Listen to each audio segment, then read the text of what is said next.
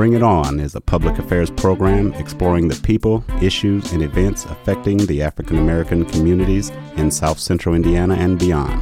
Bring It On is a forum for the people, by the people, produced by an independent team of volunteers working at the studios of Community Radio WFHB in Bloomington, Indiana, and financially supported by listeners like you.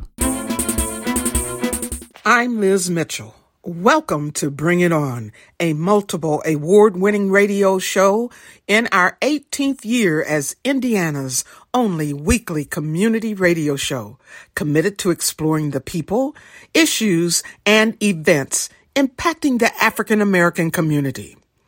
As a producer of Dark Past, Bright Future, I have had the pleasure of researching and interviewing a wide array of fascinating topics and guests. Tonight, it is our esteemed honor to air for you a documentary on the phenomenal life of Bloomington legend, Reverend Dr. Marvin Chandler, who transcended from this world on Saturday, September 23, 2023. Reverend Chandler never stopped sharing his love of music, commitment to justice, and a passion for ministry with others. Learn about the fascinating native Hoosier, Reverend Dr. Marvin Chandler, whose life not only made a significant impact on Indiana, but on our nation as well. I hope you will enjoy this tribute to his memory. This program is made possible, in part, by Indiana Humanities and the National Endowment for the Humanities. Thank you. My twin sister Marcella, we were playing church. My mother bought the piano at an auction sale for $1.50.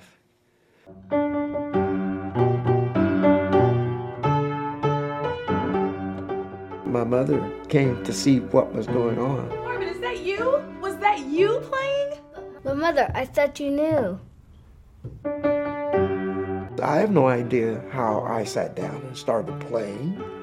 I had not done it before. I have no recollection, and neither did my mother. And pretty soon we had all the neighbors in the house, and they were all going, it was quite an exciting moment. I remember that. They kept asking me to play, and I would play other things. Very shortly after that, I gave a public concert in Bloomington at the church, I think it was. I was 4 years old.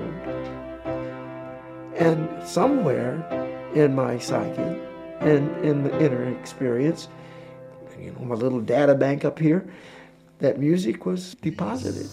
I am after, I've been everywhere, looking for some place to be. My concern through the years, where does this music, especially jazz music, which emphasizes kind of creating stuff in the moment, where does that come from?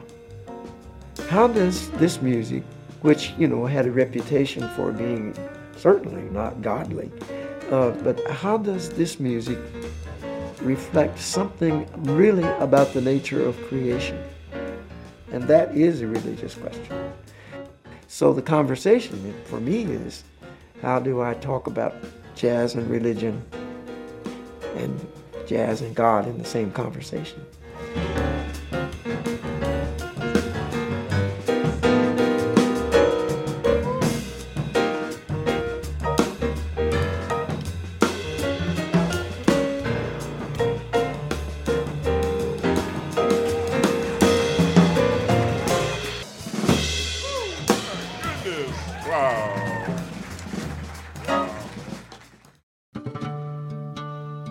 In 1839, North Carolina was among states to pass miscegenation laws.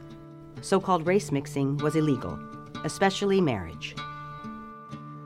About that time, Samuel and Martha Chandler, Marvin's great-great-grandparents, left North Carolina and moved to southern Indiana. They were mulattoes. They had several children. One of them was my great-grandfather, David. There was, at that time, a little settlement called Lick Creek.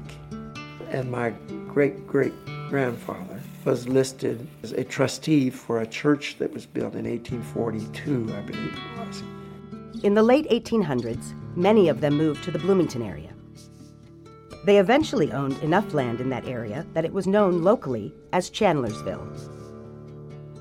In 1918, Chris Chandler and Hattie Evans were married and moved into Bloomington. In 1929, they became parents of twins, Marcella and Marvin. They also had 7 other children.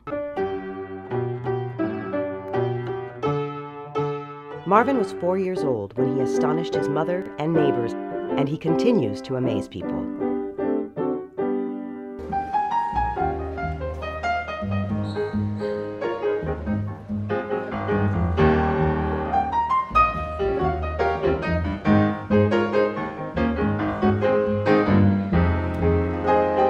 When he plays, he puts so much into it, but it's so effortless. You know, you see him play and you say, wow, how did he do that? And then when they make that run,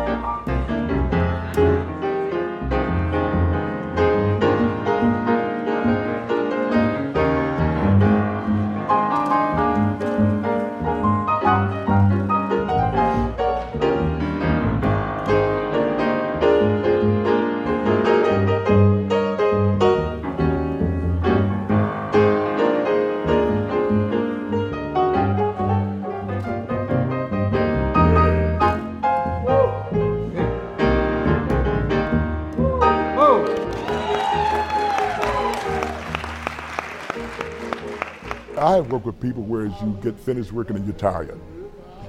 I mean, you're worn out because you had to struggle so much with musicians. With him, it's just so much comfort. I call it, I'm riding on a cloud. You know, I'm just floating right there because the music is just carrying me right where I need to be. So it seems we've stood and talked before, and we've... People watch us perform, they say, wow, he just watches you like a hawk, you know, because I can go anywhere and he's right there.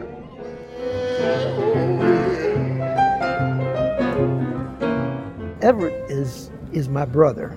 When you're a musician and you're accompanying a soloist, you are co-creators. We create something together.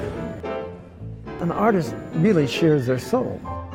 And when he does that, you know, it takes a lot of courage to expose your soul. And loved before, and loved before. Everett really has a message of love and openness to life.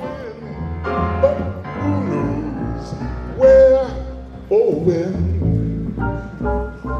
Where or when?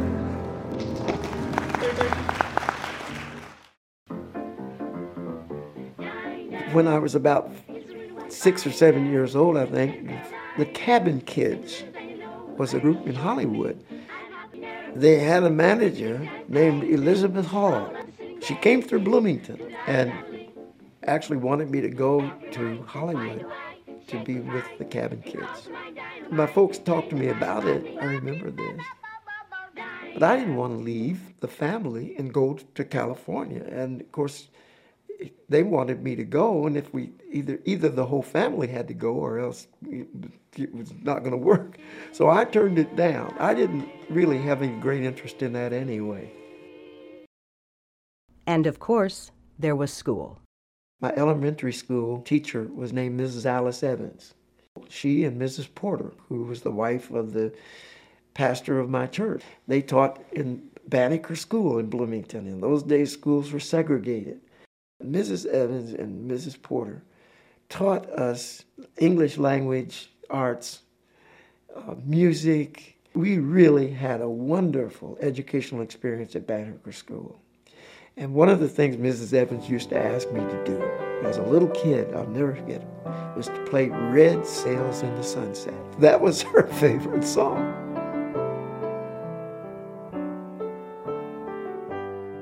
when I was a freshman at Bloomington High, a freshman or sophomore, I began taking classes along with regular college students at IU Music School. It was difficult, but he amazed professors by absorbing a 3-year college course in piano theory while in high school.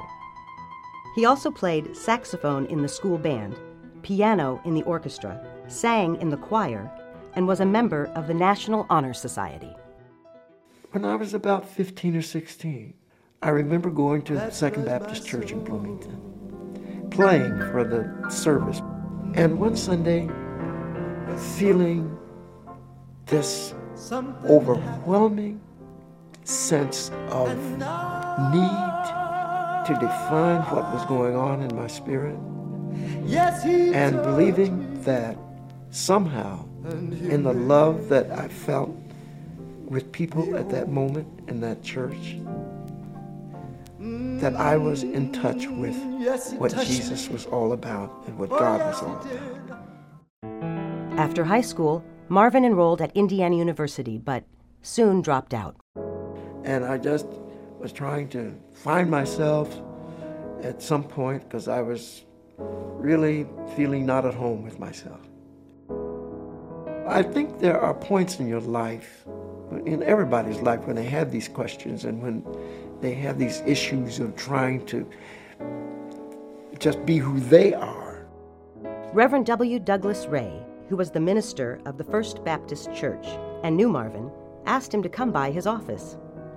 And he said, "When are you going back to school?" And I said, I don't know. And he said, "Well, I want you to go try Franklin College." I went there 1 year, and it was good, but it didn't fit either. But the experience was wonderful as I reflect on it. And Dr. Richardson was really a wonderful person. Even though he knew I wasn't going to stay, he encouraged me to finish. And that resulted in my eventually going to seminary. What a beautiful thing love is. Marvin and Portia had known each other since childhood. They went to Banneker and Bloomington High School together. They lived just 2 blocks from each other, and he began to come around to visit Portia's front porch, where she and other friends just happened to be. I think we just went to the movies on Saturday with the bunch, and we didn't really, just at my house or his house, that was about the extent of it. We didn't do any whole lot of single dating. There was a place called the Elks Club, and there was a place called the Masons. A lot of the young people went there, and they had music, and we'd dance. But see, Marvin never danced much.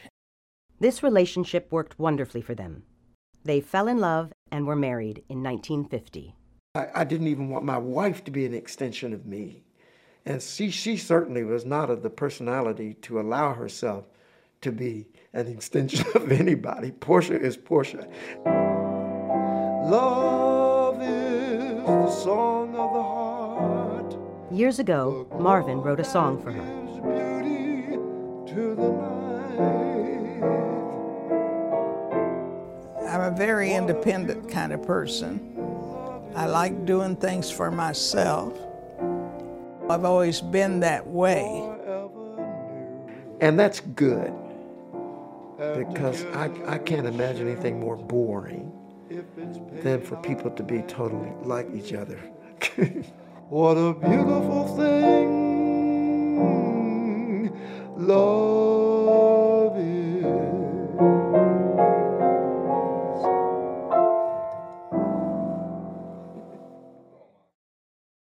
In 1952, Marvin was ordained as a minister at the Second Baptist Church in Bloomington by Reverend Moses M. Porter.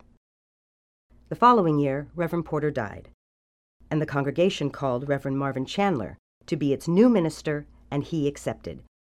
His salary was $40 a week. He and Portia now had 3 daughters, and it proved to be an economic strain. After 1 year, he resigned and went back to school at IU. But even after he left the pulpit at Second Baptist, he continued to get calls for spiritual assistance. Beginning in 1948, Marvin and his sisters, Marlene and Marcella, appeared on a powerful new television station in Bloomington. It covered central and southern Indiana. They called themselves the Chandler Trio, and they were on the air for 10 years.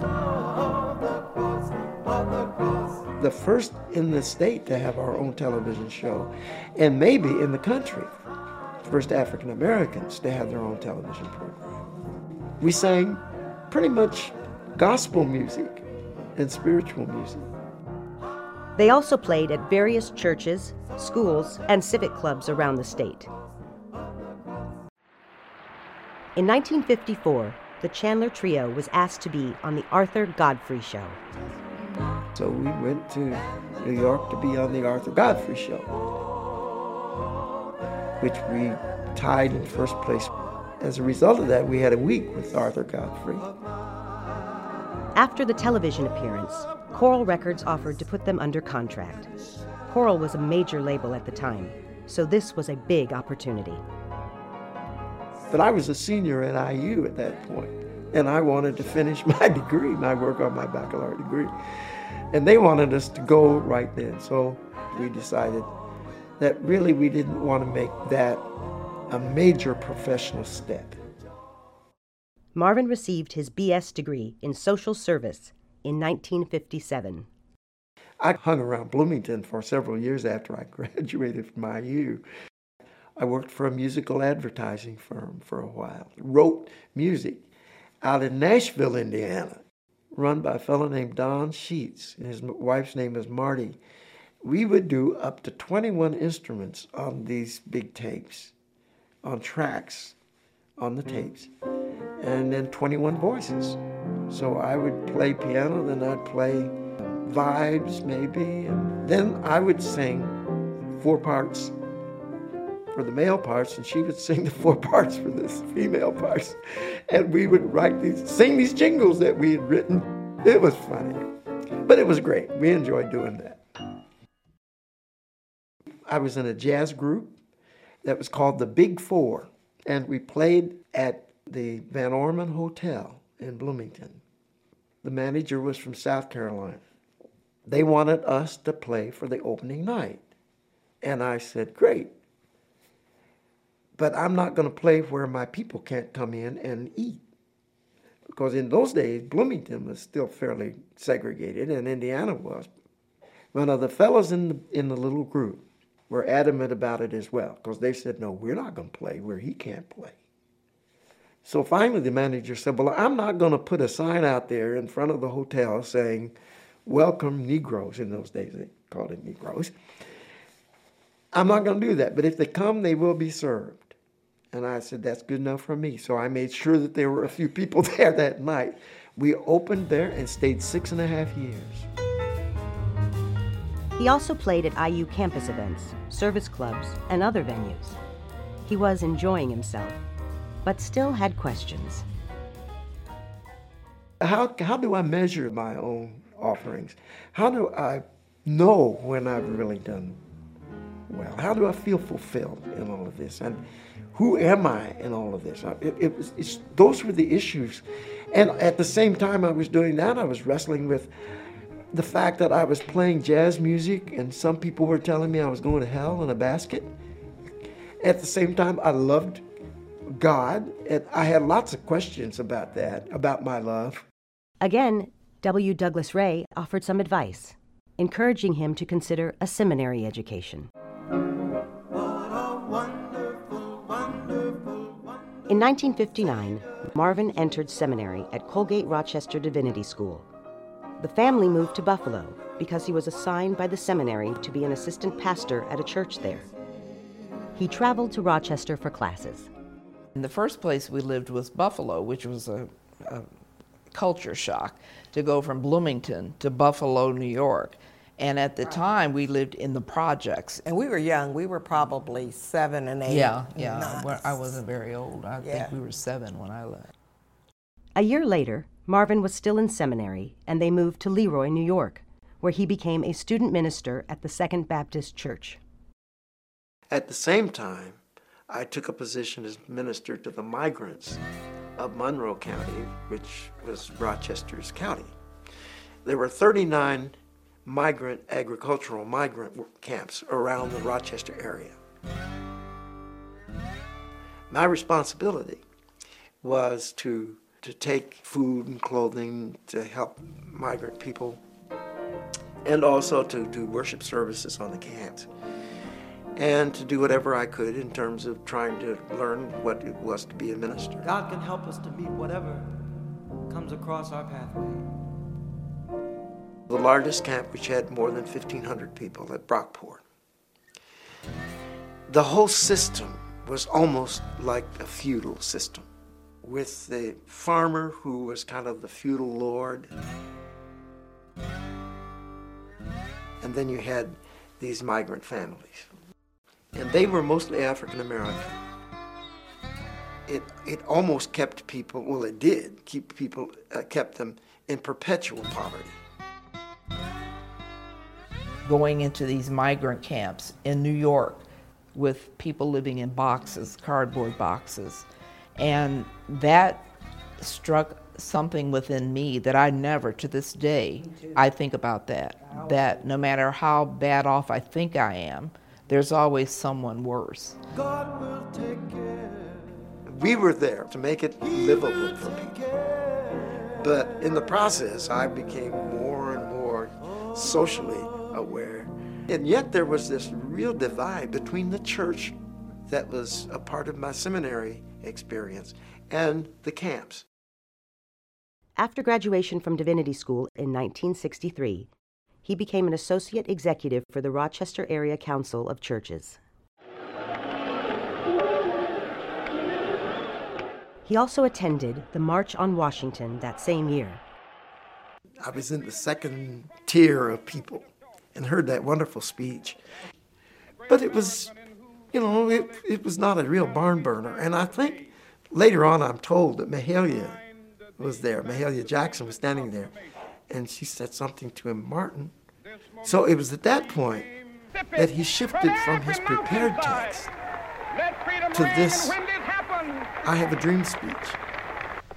My 4 little children will one day live in a nation where they will not be judged by the color of their skin, but by the content of their character. I have a dream today. When he started in on that, it became a revival meeting. And singing the words of the old Negro spiritual, free at last, thank God Almighty, we are free at last. People started crying and shouting and just, it was a marvelous moment. And right after he finished, Mahalia started singing.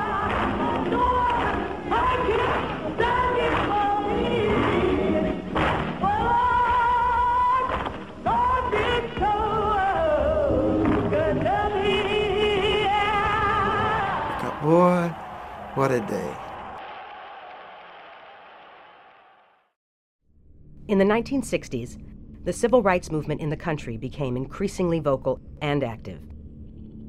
There were racial confrontations over police actions, unemployment, education, housing, racial prejudice, and voting rights. These problems had been brewing for years, and violence was often just below the surface, looking for a trigger. Rochester, it turned out, was no exception. On Friday, July 24, 1964, Rochester police arrested an intoxicated young black man at a street party. There was resistance.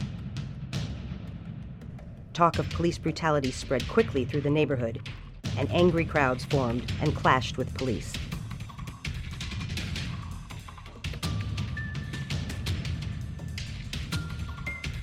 Property was destroyed. The National Guard was brought in. It went on for 3 days and became about much more than just the arrest. Among the people called to help calm things down was Reverend Chandler in his capacity with the Council of Churches. So we went down and I said, well, I'd like to talk to some of the people who are doing this. And because I kind of wanted to get an idea from them what they were rioting about. What did they want? One of the things they said to me is nobody listened to them. And I said, well, we're going to set up something so that you can get listened to. You get some folks that you really are your leaders and let me know and we'll get together. The next night, they did get together. In the middle of the riot zone, 2 other ministers joined Reverend Chandler. They asked me why I was there. First they said, what are you doing here? And they used a few choice words about it. You're with that Council of Churches, that white organization. And I said, well, I'm down here because I'm concerned. And I said, yeah, I'm with the Council of Churches, but I'm one of us, too. And I want to know what it is I can do to help. They said, well, ain't nothing you can do because if you're one of us, you don't have any power. And I said, well, that's the truth, but we're going to get some power. Then they were mainly concerned, I think, about people respecting their dignity as people, as persons. Not everyone was pleased with the work Reverend Chandler was doing. One night, we heard this pow, and whoever it was shot through and hit that front door window and through a wall. We didn't know really who it was. Still don't have any idea. There was no kind of organized response to all this turmoil that was going on. And there were some people from Eastman Kodak Company, very strong people, and from Xerox Corporation. And you're all these big corporations with fabulous resources. But there was no connection between them and the poor communities. They said, well, who are your community leaders? They kept asking me and a few other people. I said, what we need to do is talk to some people from the ward. I became one of the touch points. After some searching, a vice president of Kodak finally agreed to go talk with the people in the ward. Well, they start cussing him out the minute they saw him, and he just sat there and took all this stuff. I said, now listen, this man doesn't have to be here, and he doesn't have to take this. That either we listen to him and let him be a part of this process, or else forget it. So we had some really straightforward sessions. A group named Fight was organized 2 years after the riots. It was a coalition of community and religious groups dedicated to civil rights, and Reverend Chandler was a part of it. Fight asked Kodak to develop employment and training programs for poor people. Finally, in 1967, Kodak and Xerox helped set up the Business Opportunities Corporation to provide assistance to minority and disadvantaged businesses. I thought that the riots were a kind of horrible, wonderful time, because this was a community really letting the world know what they were about.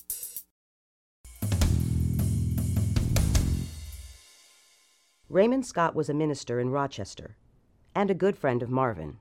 This was in 1971. I got a call from Raymond. There had been a disturbance at Attica Prison, and a guard had been either pushed or fell off of a catwalk or something, and he was killed. I called Marvin Chandler and said, listen, you're going to Attica with me. I got this call from Scotty saying that the sheriff of Monroe County of Rochester had asked if he and I would go down to Attica to talk to the prisoners. And that was like 2 o'clock in the morning. So I said, okay. I hustled, got up. Attica was just a part of what he did. I knew it was serious because they weren't getting any place. The sheriff drove us down. And we arrived at Attica Prison. It's like a fortress. There's the prison itself, and then there's this big wall around it. It's like a medieval kind of thing. We were asked if we would be willing to act as facilitators for a process between some negotiators. They were going to meet to negotiate between the state and the prisoners to see if they could work this out, because the prisoners had a list of 21 demands. The demands included better food, education opportunities, better health care, and religious freedom. We said, well, we can't be facilitators of anything unless we get the permission of the prisoners to do this as well. And they said, well, you can't go down there to where those guys are. They'll kill you. And we said, well, we can't do what you're asking us to do because if we are here representing you, we have absolutely no integrity to that position. So they made us sign a release that if anything, if those prisoners or anybody killed us, then, the state would be absolved of any responsibility. So we signed it. And we went down there and we met the prisoners, and they had on masks and stuff. And we explained to them that we had been asked, we were both ministers. And they said, well, yeah, if you can do anything, we'd be happy for you all to do it. It took a lot for Scotty and me to subdue our own feelings and be very careful not to be partisan in those negotiations. We knew where our own feelings were. It was difficult. We negotiated all of the issues that were between the state and the prisoners except for one. The prosecuting attorney of Wyoming County had indicted all 1,500 prisoners for the death of the guard. The prisoners said, we don't know, because there was so much going on, we don't know what happened, but we are willing to have one of us represent all of us. If you just indict somebody, he wouldn't do it. We got stuck on that one point.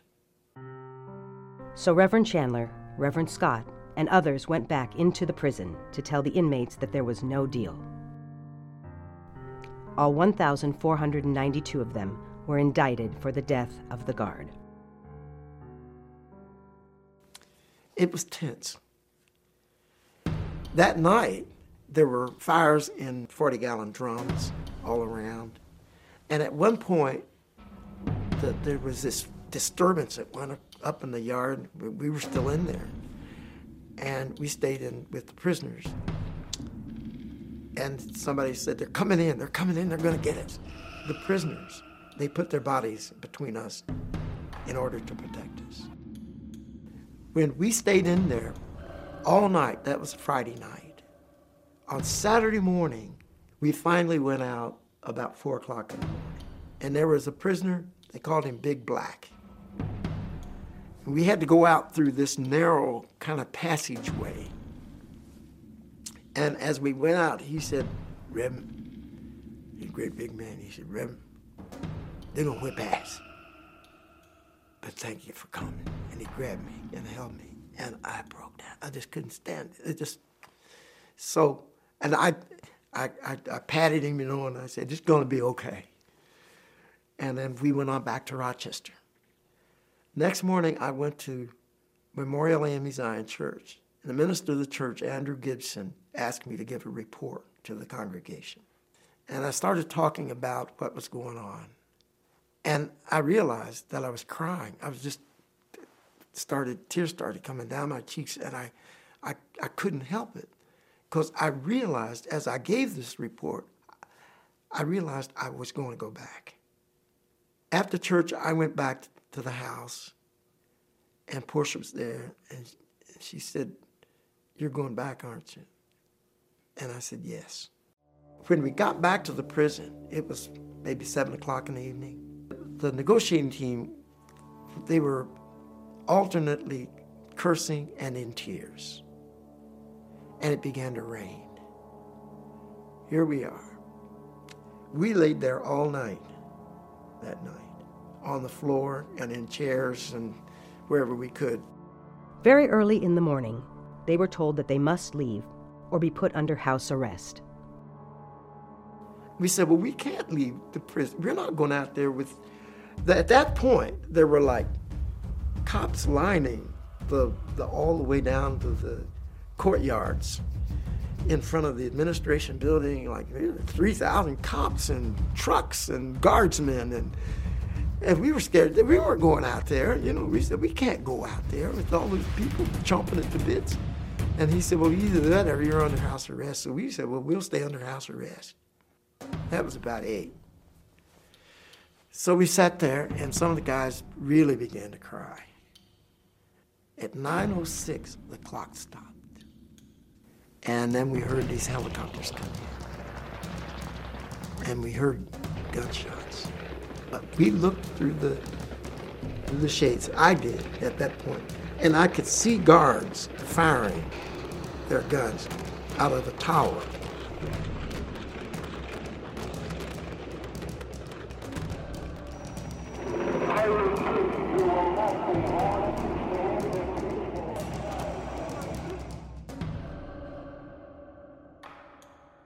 I could look out the other window if you peeped, and you could see them bringing out bodies and, putting them in the trucks, and some of them throw them on the ground. It looked to me like. Anyway, at about 3, we left the prison. And they said, you can go, and there's a state police escort for you. So Scotty and I and all these negotiators start out of the prison. And I'll never forget this as long as I live. We had to go down this long phalanx of people. And I said, Lord, please don't let me stumble. But for some crazy reason, I just didn't want to stumble. And they called us everything. You could hear people muttering, and I will not repeat what they said about us. I didn't say a word to Scotty. He didn't say a word to me all the way back to Rochester. We were just like, what do you do when you've seen what had just happened, where people were just killed, and you knew it?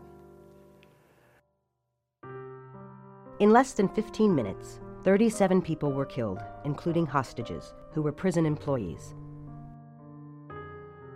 Dozens severely wounded, all by gunshot. The prisoners had no guns. It remains the worst prison riot in U.S. history. That was a terrible experience. And I can never forget it. It's etched. Now, I know it impacted him because over the years, it really affected him profoundly. Nothing that I could do. I just sat there and hurt from the inside out. And it's at that moment that I think we are open, really, we are open to understand what it is to be a human being. Frank Big Black Smith was tortured by authorities at the end of the riot. He barely survived. He died in 2014 at the age of 71. Reverend Chandler officiated at his funeral.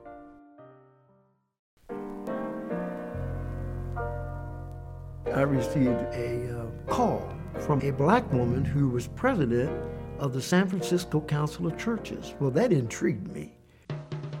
I went out there. You know how California is. Everybody does their own thing anyway. And San Francisco was just really wild. So I wasn't anxious to go. So he returns to Rochester. But very soon, he again hears from San Francisco. And then I got a call from Howard Thurman. I had read a couple of his books, and I knew that here was a man, he's an extraordinary person. And Howard Thurman said, well, why don't you just come out and let's have some coffee? So I flew out there. I never will forget it. I met Howard Thurman. He met me at the door, and he said, come on in. I went in. So Howard said, oh, I see you smoke a pipe, because it was in my pocket. I said, yeah. He said, well, I do too. So we filled our pipes. And he said, would you like a touch of brandy? Now, I'm a Baptist preacher, and I said, well, if you don't tell anybody. He said, I think it'd be a good idea for you to come out here. And so I thought about it, and okay, I'll give it a whirl. He said, we're moving to California. Are you guys coming? And we said, yep. And I said, I don't want to go. I love the house we lived in, and I had this job, and I liked that. And so I just, then I got thinking, if I let him go out there, someone will get him, and I'll never get him back. So I said, well, I guess I'll go. As an executive in the Council of Churches, my responsibility was to relate to housing, social services, prison ministries. So I was out in the streets an awful lot, meeting with all kinds of people. He held that position for 3 years when he was invited to take over as executive director of the Howard Thurman Educational Trust. So Howard Thurman decided to establish a scholarship for these students who he thought had possibilities, but had not been offered the opportunities. And so that's how he funded these students in these lesser-known colleges. I mean, everybody knew about Morehouse and Spelman, but there were others that didn't have that kind of money. We searched for and found young people who had great promise and gave them money. At the same time, Reverend Chandler was the co-pastor of the Church of the Fellowship of All Peoples. Well, it had been founded by Howard Thurman and a Presbyterian minister as one of the first interracial churches in America. I don't know how much or what kind of influence I had on Dr. Thurman. I think I did in some respects, because there wasn't a Sunday that he did not come to the church when I was pastoring and to listen to me preach. And he was as hungry for that experience as anybody I've ever known. One time he wrote me a note, so I took it, and when we got up there and I'm sitting in the pulpit and the choir is singing, I'm getting ready to preach, and I look at this note. He wrote, "If you ever have anything to say, please say something. I sure need to hear it." This is Howard Thurman. He used to say that God had put a crown over our heads and expected us to grow up to wear it. I thought, wow. In the 25 years since leaving Bloomington, Marvin and his family had many unforgettable experiences.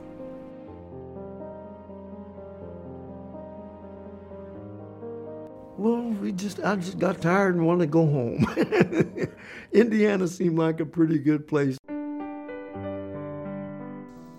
When I came back here from the West Coast, there was a fellow named Jack Guilfoy who was a drummer, and we played together for a while.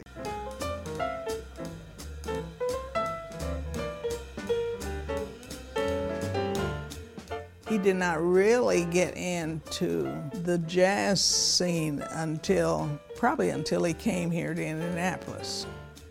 I mean, his chops incorporated the foundational language of black music. There's a core experience, a core aesthetic.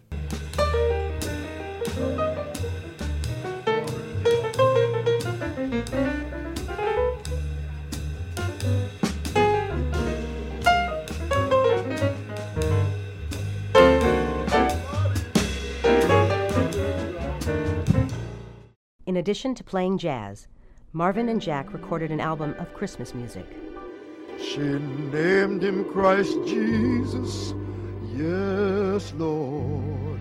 She named him Christ Jesus, oh, my Lord. Jack formed a Naptown Jazz Quintet, primarily played schools. We did assemblies and exposed them to jazz music. They had an earlier connection. Jack was the recording engineer on an album of sacred music. Joy and peace of mind. Both of them were inducted into the Indianapolis Jazz Hall of Fame in 2003. In 2008, Marvin was awarded an honorary doctorate of divinity from Franklin College. But he just said jazz is a talent, it is a gift from God because it's creative. That was his passion, and he did it in such a way that it was a ministry. If you go into Barnes United Methodist Church in Indianapolis on any Sunday morning, you'll hear music that defies you to be still and your spirit to be silent.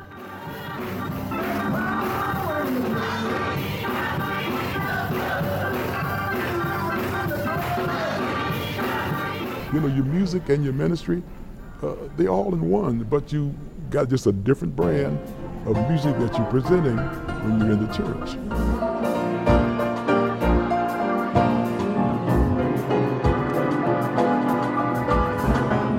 When something is true, it does not become true until it's true for you.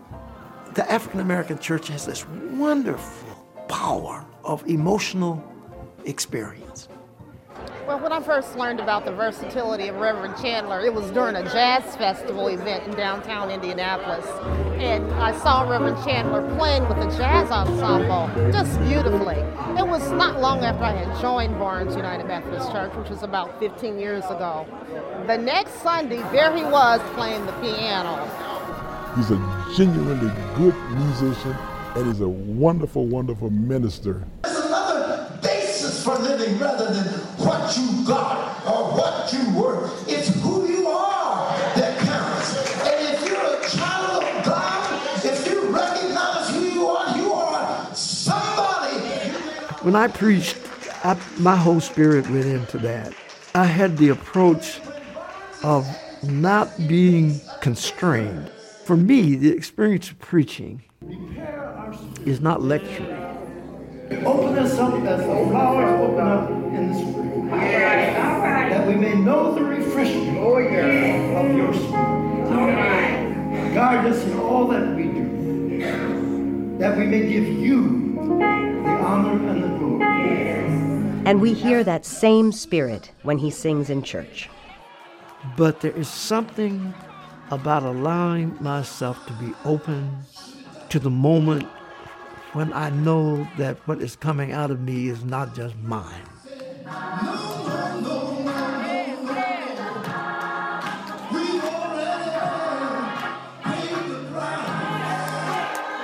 And I can tell you that is,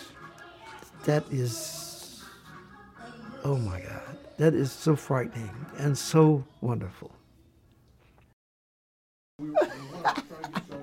Doctor, how you doing, man? It's good to see you. It's good to see you. We go all the way back to Bloomington, 1955. Being the person that he is, his standards and so forth, has brought my standards up. Not only me, but other musicians who have worked with us. Some people talk about the preacher that he's supposed to be good news, and people, a lot of times when the preacher come in the room, people say, oh, there's bad news. Hi, Reverend Chandler. It's nice to meet you. Just being in his presence just makes everybody better, you know. Better musician, better person, you know. Because we know we're in good hands. Jazz royalty. Yes, it is. These One two. of my old friends. I've been at it 73 years. Wow. Ladies and gentlemen, That's 15 fantastic. minutes. 15 minutes to the top Fantastic. of the show. The Lord's been good to me. Amen. Get up and right on out of there. That's Leon Tatum. Thank you for joining us this afternoon. I guess this way.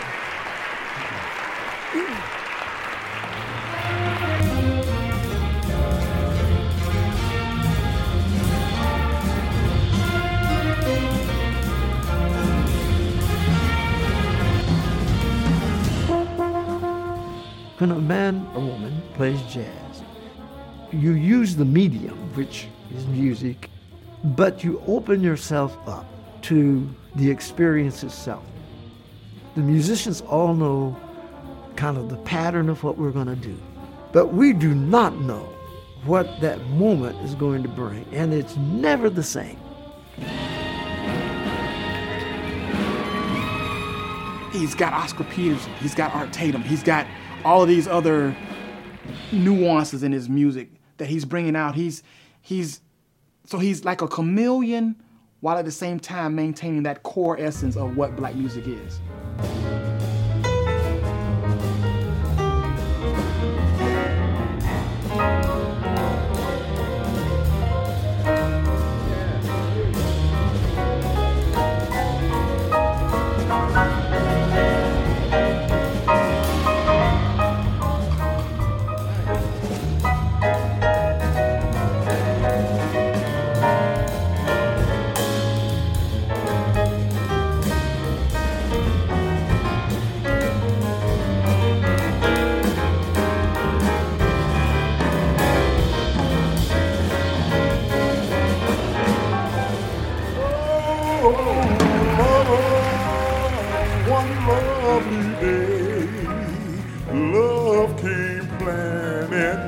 planning to stay.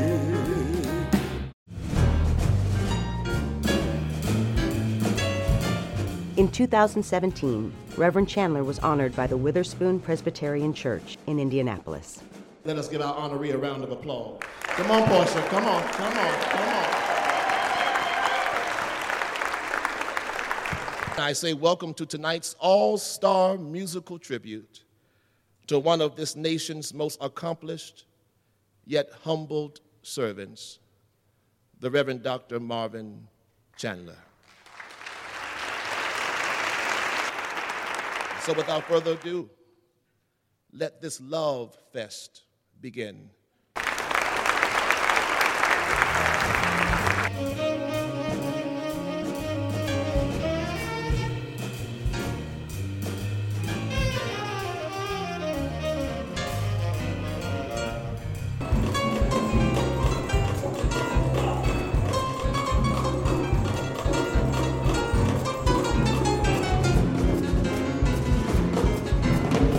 Them that's not shall lose.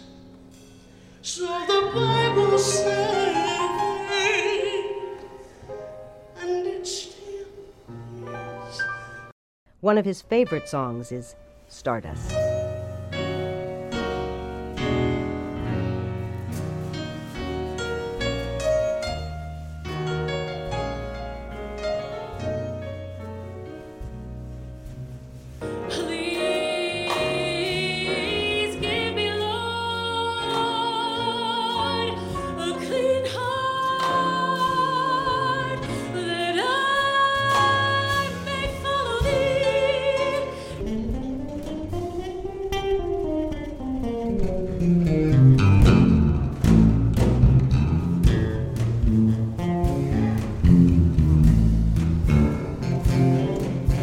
Funny how the time just flies, how love can go from warm hellos to sad goodbyes and leave you with the memories.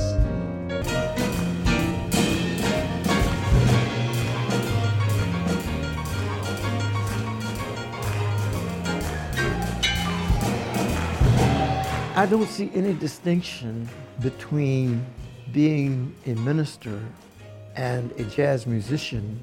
I think that all of life is an offering to God. As the golden stairs I climb. I realized how special our mother and father were and how much they sacrificed to give us the life that we had. It was always about love and about caring for other people. He's very sensitive. I think he cares and loves deeply. I've been married to him 68 years.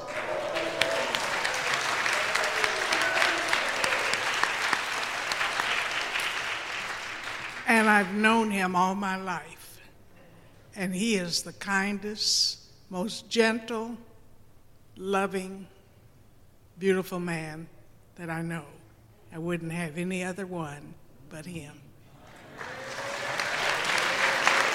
Everyone there felt the same way as his daughters and Portia. He was given a very special award from the church for, well, being Marvin Chandler. None of us does anything by herself or himself. We have 3 children, great-grandchildren, a host of relatives and friends. I'm such a blessed man. All I can say is thank you, Jesus.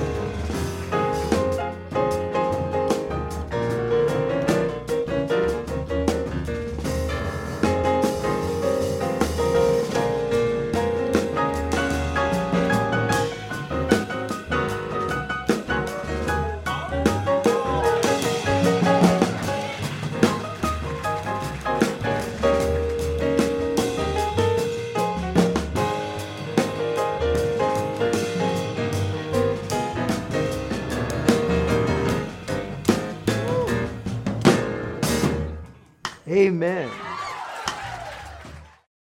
This program is made possible, in part, by Indiana Humanities and the National Endowment for the Humanities.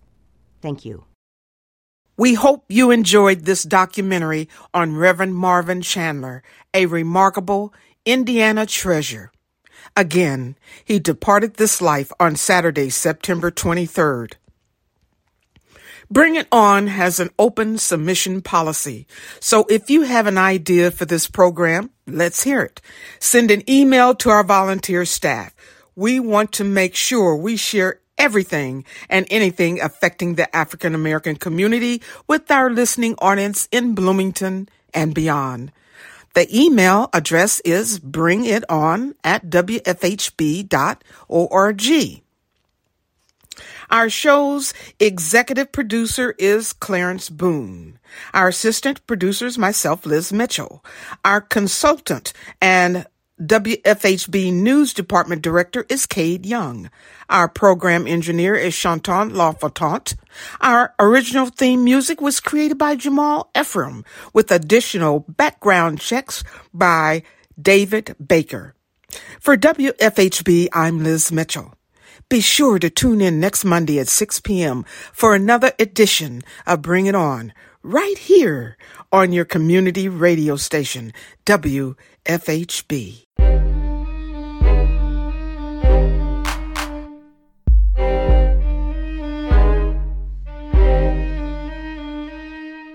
You've been listening to Bring It On, a volunteer-powered production of Community Radio WFHB in Bloomington, Indiana. Bring It On is your forum for open dialogue on the people, issues, and events affecting the African American community in South Central Indiana and beyond.